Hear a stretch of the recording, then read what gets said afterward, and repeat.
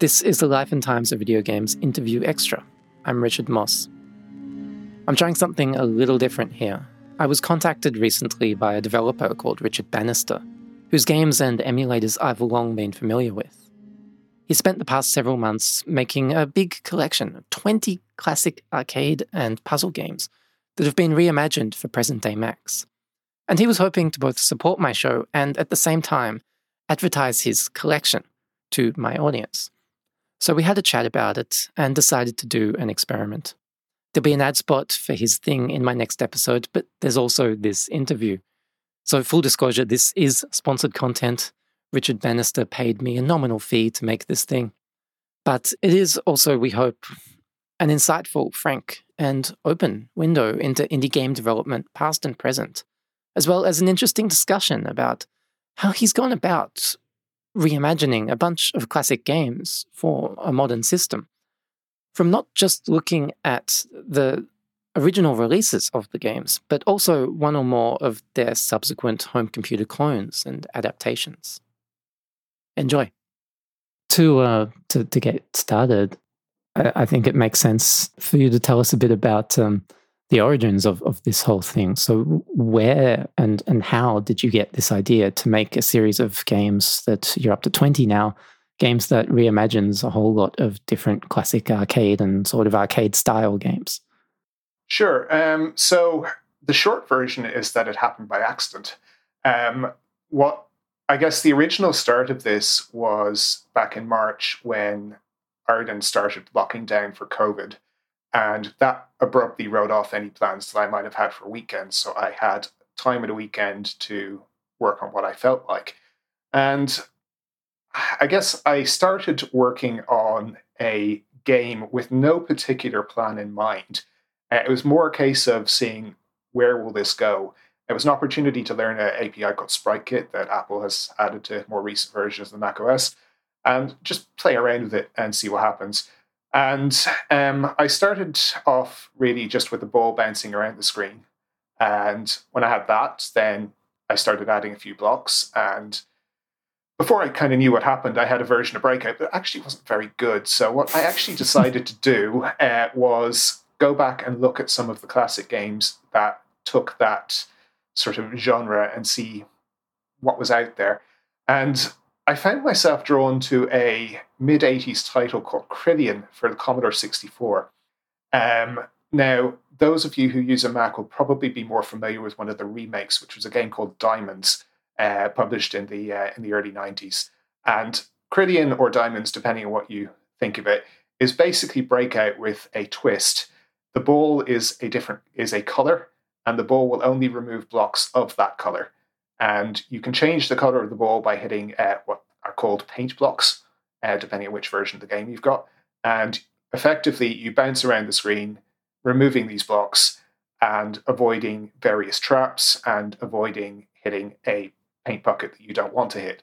So in my version of the game, your ball starts out as an orange color, and there are no orange paint blocks on the screen. So you have to remove all the orange blocks before you do anything else.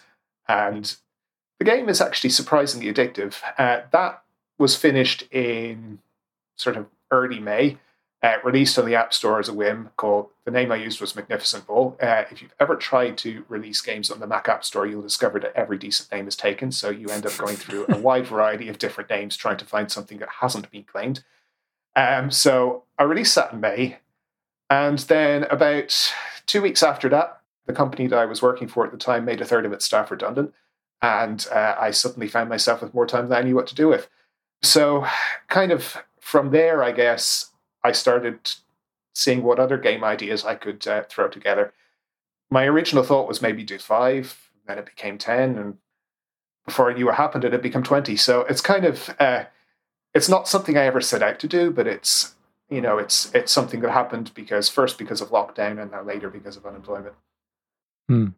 Right, and now, you were telling me over email that your personal favorite in the collection is Fascinating Fruits, which is a sort of a Mr. Do variant, but not exactly. Now, can you tell us about this and why you like it so much? Sure. So that requires rewinding about 35 years when I was a small child, and I had a computer called an Amstrad CPC 6128. The Amstrad series was mainly a European thing, but it was novel because it used 3-inch floppy disks, not to be confused with 3.5-inch floppy disks, which everybody else used. So the Amstrad disks they're rock solid things. They're really robust, very expensive, and almost impossible to find anywhere. But one of the games I had as a child was a game called Fruity Frank. And Fruity Frank was a Mr. Do clone, where the basic objective is run around the screen, picking up pieces of fruit, watch out for apples that will fall and squash you. You can push apples to squash enemies and stuff like that. And I played that a lot when I was young. And when I actually started working on games for real, I decided, right, well, that's an obvious one to bring back because I played it a great deal as a child, and I feel that I can bring that back, make it fun, and enjoy it. And one of the things that has made it what it is today is that when I had the first version available, I had my younger brother playtest it for me. Now, my brother is a professional music producer. He said, "This is great, but the sound is awful." And then of his own bat, he went off and he created much better sound effects.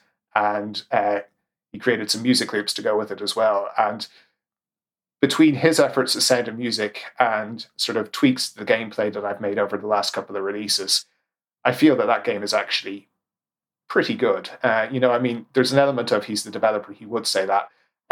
If I had to rank my games in an order of 1 to 20, Fascinating Fruit would be right up at the top as the best thing that I have created.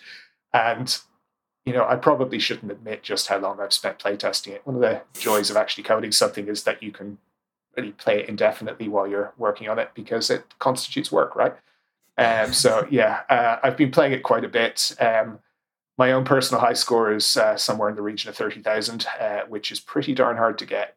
Scores start going up quite considerably if you go past level 6 or level 7, because you can squash large numbers of enemies with one apple, but also gets considerably harder to do at that point. So, yeah, it's good. It's fun. I enjoy it. And, if I could only play one of my 20 titles again, that would be the one it would be. That's, wow, 30,000. I've played, I think, about half an hour or so of it, and my best score is 7,500, I believe. So practice makes perfect. I've got a long way to go. Now, you have cheat codes in the game, you mentioned to me, and I do not know yet how to activate these or what they are. So can you tell us about what the cheat codes are, why you've put them in there, how people can access them, and what they will change in this game and other games in the series? Sure. So again, that comes back from my history as an Amstrad user back in the 80s. So in the 80s, it was quite normal for games to have codes that could be typed in during gameplay. Generally speaking, with no interface, you would just start typing on the keyboard, and if you typed the magic combination of letters, things would happen. And that's actually continued even into some of the more modern games. I have vague recollections, even on the Mac, of playing, I think the Mac version of, was it Duke Nukem? Where you could type in DN Glenda and it would put a puppy up on the wall. And I thought, yeah, okay. So, these things continue. And I've kind of worked on that throughout the entire series. So all 20 of my games have various different things that you can type. Some of them are useful. Some of them are not useful. Some of them are fun, and so on. So to give you an idea, there's around a dozen different cheat codes in Fascinating Fruit. Some of them impact the game in different ways. One of the fun ones you can type is 5 a day. Which, if you've ever had a mother who's told you to eat your vegetables, will swap out all the fruit for unhealthy things like donuts and chips and burgers and stuff like that. Another one you can type, being topical, is you can type Dr. Fauci, which will cause the character to put on a medical mask. And if you're a Harry Potter fan, you can type in ridiculous, spelt as per the books, which will turn the enemy gorillas into hamsters. So there's a whole bunch of different things like that in the games. I've kind of left them as an exercise for people to discover themselves. There are ways of doing that if you know how to scan a binary for text strings. They're not encoded in any way. So if you run any of my games through a string finding tool, you'll probably find what the other ones are. It's been something fun to do, and just, I don't know, I enjoyed it. And, I think it's kind of appropriate for the era. I'll use one other example as well. I have a clone of Missile Command called ICBM's Inbound. And for the cheat codes that I created, again, there's a selection of different ones, but two of them are quite sort of topical. You can type in Blitzkrieg, which will cause a infinite number of missiles to come in at you at the same time. You can also type in von Braun after the famous rocket scientist to give you infinite rockets. So there's a whole bunch of things like that in the games, and kind of just I think it's sort of appropriate for the era that I'm trying to reimagine. Yeah, definitely. And you've mentioned how Fascinating Fruit was largely inspired by this, what I guess to most people would be very obscure Amstrad game. Is that the case for many other games in the collection, that you've taken as your main source material something that is kind of unknown? Yes and no. So I guess the process in deciding what to do is very much, it starts off a lot of the time with me sort of poking around YouTube and Google and just looking for titles from the late 70s, early 80s. That's kind of those are the games that I grew up with. And what I would tend to do is I would take one of those and I would play it for a bit. I might load it up in an emulator. I might just poke around with the idea and see how can I add my own spin to this. It's not my desire to do a straight copy of something back from then. I mean, if somebody wants to play the old game, they can load it up in an emulator. What I try and do is take the basic gameplay of the old game, put a modern spin on it, polish up the graphics, bring it forward into the 21st century. Quite a few of the games are inspired by titles from the Amstrad. Some of them that would be very recognizable as arcade games. Another good source of source material, actually, which would be familiar to a lot of Mac users, is the works of Ambrosia Software. Ambrosia was a big thing from the mid 90s through to about last year, when I think they finally disappeared after sort of a long period of inactivity. They made a lot of remakes of arcade games, and quite a few of those were ones that I actually played myself when I was growing up. And, they had a knack for taking classic games, modernizing them, and making them fun. And that's kind of what I've tried to do with my projects. Mm. Yeah, I've talked quite a bit in the past about how Ambrosia's style of revisiting these arcade classics was like an 80s hip hop song. They would remix the stuff, and they didn't incorporate all these different elements from the culture around them, which was really cool. Yes, no, absolutely. And, that's kind of what I've been trying to do. One of I think, the sad things about the Ambrosia titles is that I think I'm correct in saying that none of them made the move to 64-bit, which means that they can't actually be played on current Macs anymore, which is a great shame, actually. But it's also an opportunity for me to do my own versions of some of those things and to sort of polish them up and put my own spin on them. Like you've got the ice squishing that's sort of inspired by Bubble Trouble, which is a Pango coin. Yeah, very much so. So, I mean, ice squishing, the primary source material for that was definitely Bubble Trouble. Pango was not a game that I even knew about for years. I mean, I played Bubble Trouble a lot when I was, I guess, I'm going to say teens. I hope that's right. I certainly played it a lot back in the day. And, I later discovered Pango through the magic of emulation. And ice squishing kind of attempts to take bits of both. One of the things about Bubble Trouble that I found a bit disappointing, I guess, was the fact that the levels were fixed, so every game was effectively the same. Ice squishing doesn't have that. The levels are generated randomly by the game, so every time you play it, it's different, and pieces are in different places and stuff like that. I've also used the opportunity given by newer hardware to brush up the graphics a little bit. So one of the nice things, I guess, about coding for today's machines is today's machines have the advantage that they can have more than about 10 sprites on screen at a time without slowing down. So you can do things today that were never possible back in the 90s when Ambrosia was in its heyday. It's also kind of nice to be able to use things from different places in my games. So ice squishing has a whole series of different full screen backgrounds that are actually photographs that I've taken over the years in aquariums. So it's kind of, I never thought I would actually use those for anything, but there you go. They're now in the game. Great to find a way to use them. Now, you've been talking about Ambrosia in the 90s. Now, you were also making some games back in the 90s. You put out a few Mac shareware games. Can you tell us about those? So I did, yeah. That was a very long time ago. And actually, I had largely forgotten about them until I discovered that there's a guy who's actually got video footage of a whole bunch of them up on YouTube. It was a kind of trip down memory lane for myself. I had 4 games in the 90s. The best known of them was a not terribly good Space Invaders game called Smashing Windows that earned a bit of a cult following because the default sprites for the player ship were an apple, and the Windows was kind of the flying Windows logo from the Windows 3.1. And there was actually a menu option to change to different culture wars as you see fit. So you could switch between the Apple and Windows. I think I had IBM and the Apple IIe, and I had Netscape versus Internet Explorer and stuff like that. So it was really it earned a bit of reputation at the time. There were a whole bunch of similar titles back in that era, sort of the Apple versus Windows thing. I seem to remember a long time ago, I had a badge that said Windows 95 equals Mac 89 or something along those lines. I think we've all grown up a bit since then, but it was fun at the time.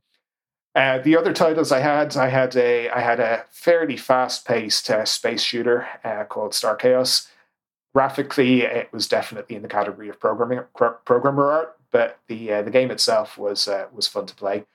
It was a version of the arcade classic Pang, which again I have remade in my newer series. And there was a sort of enhanced and scaled up version of Crystal Quest, which was a really big thing on the Mac at one point. That was called Space Debris, did quite well. Again, I've brought that forward for my current series, although I unfortunately lost the name because somebody else had claimed it on the Mac App Store. So the new version is called Space Diamonds, but it's a faithful remake of Space Debris as it stood about 1995. It's cool you mentioned Crystal Quest because that was one of the most popular games in the world back in its day, or most popular computer games in the world at least. Even though it was on this little Macintosh platform. It was, and it was remade for all manner of things as well. I have vague recollections of playing a version of Crystal Quest that was actually ported to the Amstrad by a freelance developer in the early 90s. Again, I mean, the Amstrad's capabilities were very limited, but somehow the sort of the key bit of the game was brought across. And there was a Game Boy version, I believe, as well, which I have actually not played, which is crazy. As probably the world leading Mac gaming historian, I should rectify that.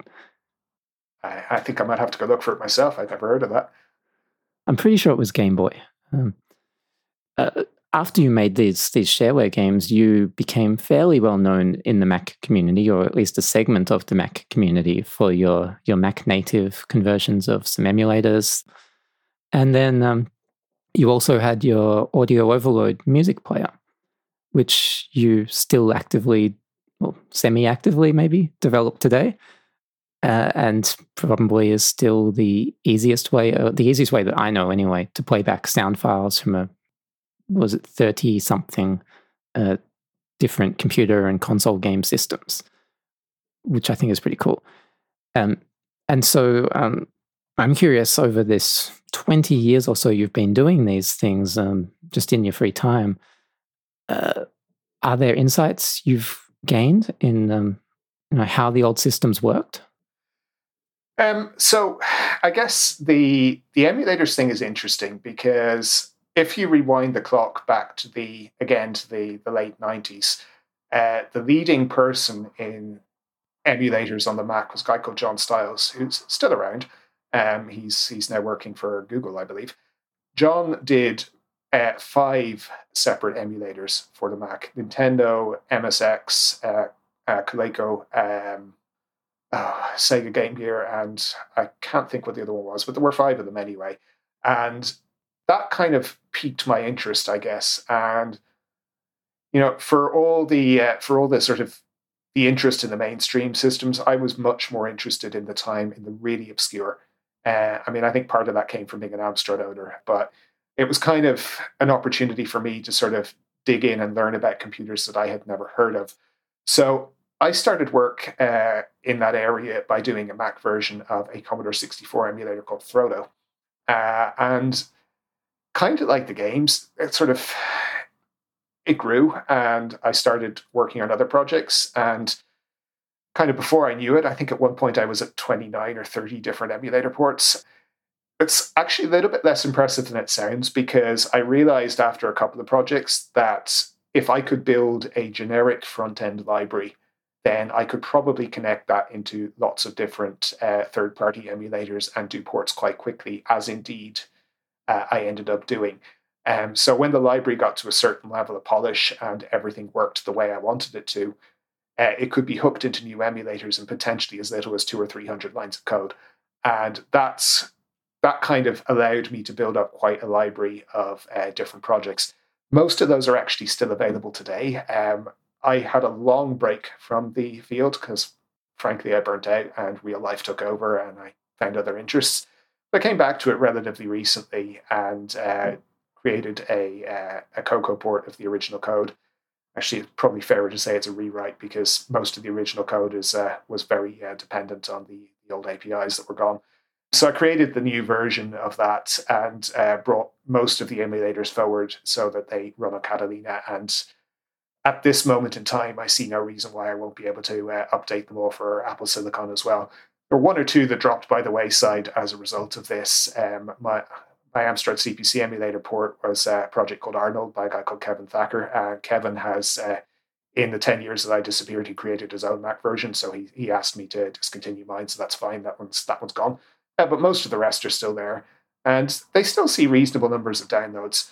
It's fair to say that there's competition out there that wasn't there when I was working on this in their heyday, I guess. There's a project called OpenEmu that is really, really good. It's kind of like the iTunes of emulation, and it lets you play all these games without any hassle and with various things built in that just, it works really nicely if all you're interested in is playing the games. I think my projects still have their place though, because I still have the focus on obscure hardware. Like, for example, there's 3 separate French computers from the 80s called the MO5, the TO7, TO8, and my projects are the only way to emulate those on the Mac at this time. Hmm. And so aside from that period where you burned out, what's kept you interested all these years? I guess there's an element of nostalgia there. I have never really gotten into modern games. And by that, I mean, anything with fast moving 3D graphics. I don't know why it is. I'm assuming it's something genetic, but I find that if I play anything with fast moving 3D graphics, within a relatively short period of time, I have a headache. And I don't know whether it's just the way that my eyes are wired or something, but always gives me a headache. But the 2D stuff was always sort of more my thing. And if you actually look at the games that are being made today, it's actually relatively hard to get 2D games. Most of the new games out there are 3D in some shape or form. And, I think that's kind of where the whole Retro Games for Mac project came from. It's sort of bringing back the games that I like to play and that are fun to play. I mean, there are, of course, exceptions. I've been known to play Warcraft 3 quite a bit and StarCraft and stuff like that. But fast-moving 3D was never my thing. I prefer good gameplay, enjoyable, addictive gameplay, and more to the point, gameplay that you can sort of dip in and out of for a few minutes at a time. Games that take hours if I play games that take hours, I get stuck in them for hours, and then before I know it, I've lost an entire day. I did try City Skylines for a little while, and it's fantastic, and I've had to delete it because I just start playing it at 8 o'clock in the morning, and then it's 10 o'clock at night, and I've done nothing. So, yeah, City Skylines is great, but don't play it because it's addictive. I play it on the Switch with my wife, and she's pretty hooked on it. Sometimes if we're playing at night, I'll have to be the strong one and say, okay, we're stopping because you need to go to bed. Because unlike me, she has to actually work at a defined hour in the morning. Whereas as a freelancer, I can just work whenever I want. Yeah, well, I found that, dare I say it, I found that when I was made redundant, that I actually needed to instill discipline on myself and just say, right, I am going to accomplish 8 or 9 hours of solid coding today because if I don't do that, the entire day will be gone and I don't know what happened. I admire you if you have the discipline to be able to sort of work effectively without being rigid about it. More power to you, but I don't. So about a week into my redundancy, I said, right, I'm doing sort of 9 to 5 is my work time, and if I'm making progress, I'll go to 6 or 7. But I have to work in that time. I can't faff about. Hmm. For me personally, I sort of have shifts through the day. So I'll typically start working at 11 or 12, work a couple of hours, work 2 or 3 hours, have a long lunch and chill out and go out for a walk, and then come back, work another 2 or 3 hours, and then um, after I've had dinner and a few hours hanging out with my wife, I'll do another hour or two late at night before I wind down, and that works pretty well for me. Sounds like a good approach. I wish I had the discipline for it. Now, so getting back to your retro games for Mac collection, I know you have a whole bunch of future plans for it, particularly with improving the sound, getting professionally made music from your brother and stuff like that. So tell us, what are your plans for improving the games you've already made and maybe one day expanding and adding more than the 20 you've already done? Sure. So I guess the short-term plans, as you correctly pointed out, Sound of Music. My brother is a busy guy and is sort of fitting me around his more lucrative projects, shall we say?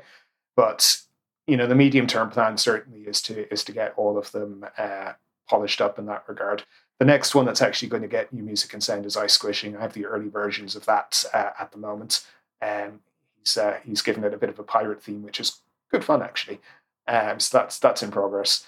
Um, the other thing, I guess, the other sort of immediate plan is to add additional levels to the games that are hard coded in that regard. So a lot of the games that I have in my series use sort of programmatically generated levels to make them different. So every game is different, but there's a couple that use sort of designed levels, and every new release I add a couple more. Generally, my sort of benchmark for adding more is when I can play the game and finish it. That means it needs more levels, and that's kind of where I've been going with that. Um, other ideas. I do actually have a folder full of ideas that I've sort of scoped out on paper, and the idea of doing another 10 potentially, it's not off the table. I am back in full-time employment now. I started a new job relatively recently, so that kind of limits the scope for large-scale development in the near term. But that being said, the way the world is going right now with COVID, I suspect my weekends are going to be confined to base for the foreseeable future. So, I mean, there's an opportunity there to certainly expand the series further. I would actually like to see the series do a little better and see more people playing the games because, frankly, I put a great deal of effort into them. I think they're good. I'd like to see more people play them. So we'll see where that goes. Yeah, and I guess you're hoping that it can be a sort of a nice nostalgic sense of freshness, or an escape from the chaos of the world for people, or something like that. Well, I think I alluded to this a few minutes ago. For me, a game that I can dip in and out of a couple of minutes, in principle, at least if I don't sort of play it, suddenly just go, oh, damn, I could do a little better. If it doesn't turn into half an hour or an hour or 2 hours, then great. But, games that people can dip in and out of for a few minutes of R&R, that's kind of my aim here. Nothing that I have created in this series is probably more than about 10 minutes of play at the absolute outside. In most cases, it would be less than that. The objective is here: short break, short bit of fun, and if people enjoy the games, then I've achieved what I set out to achieve.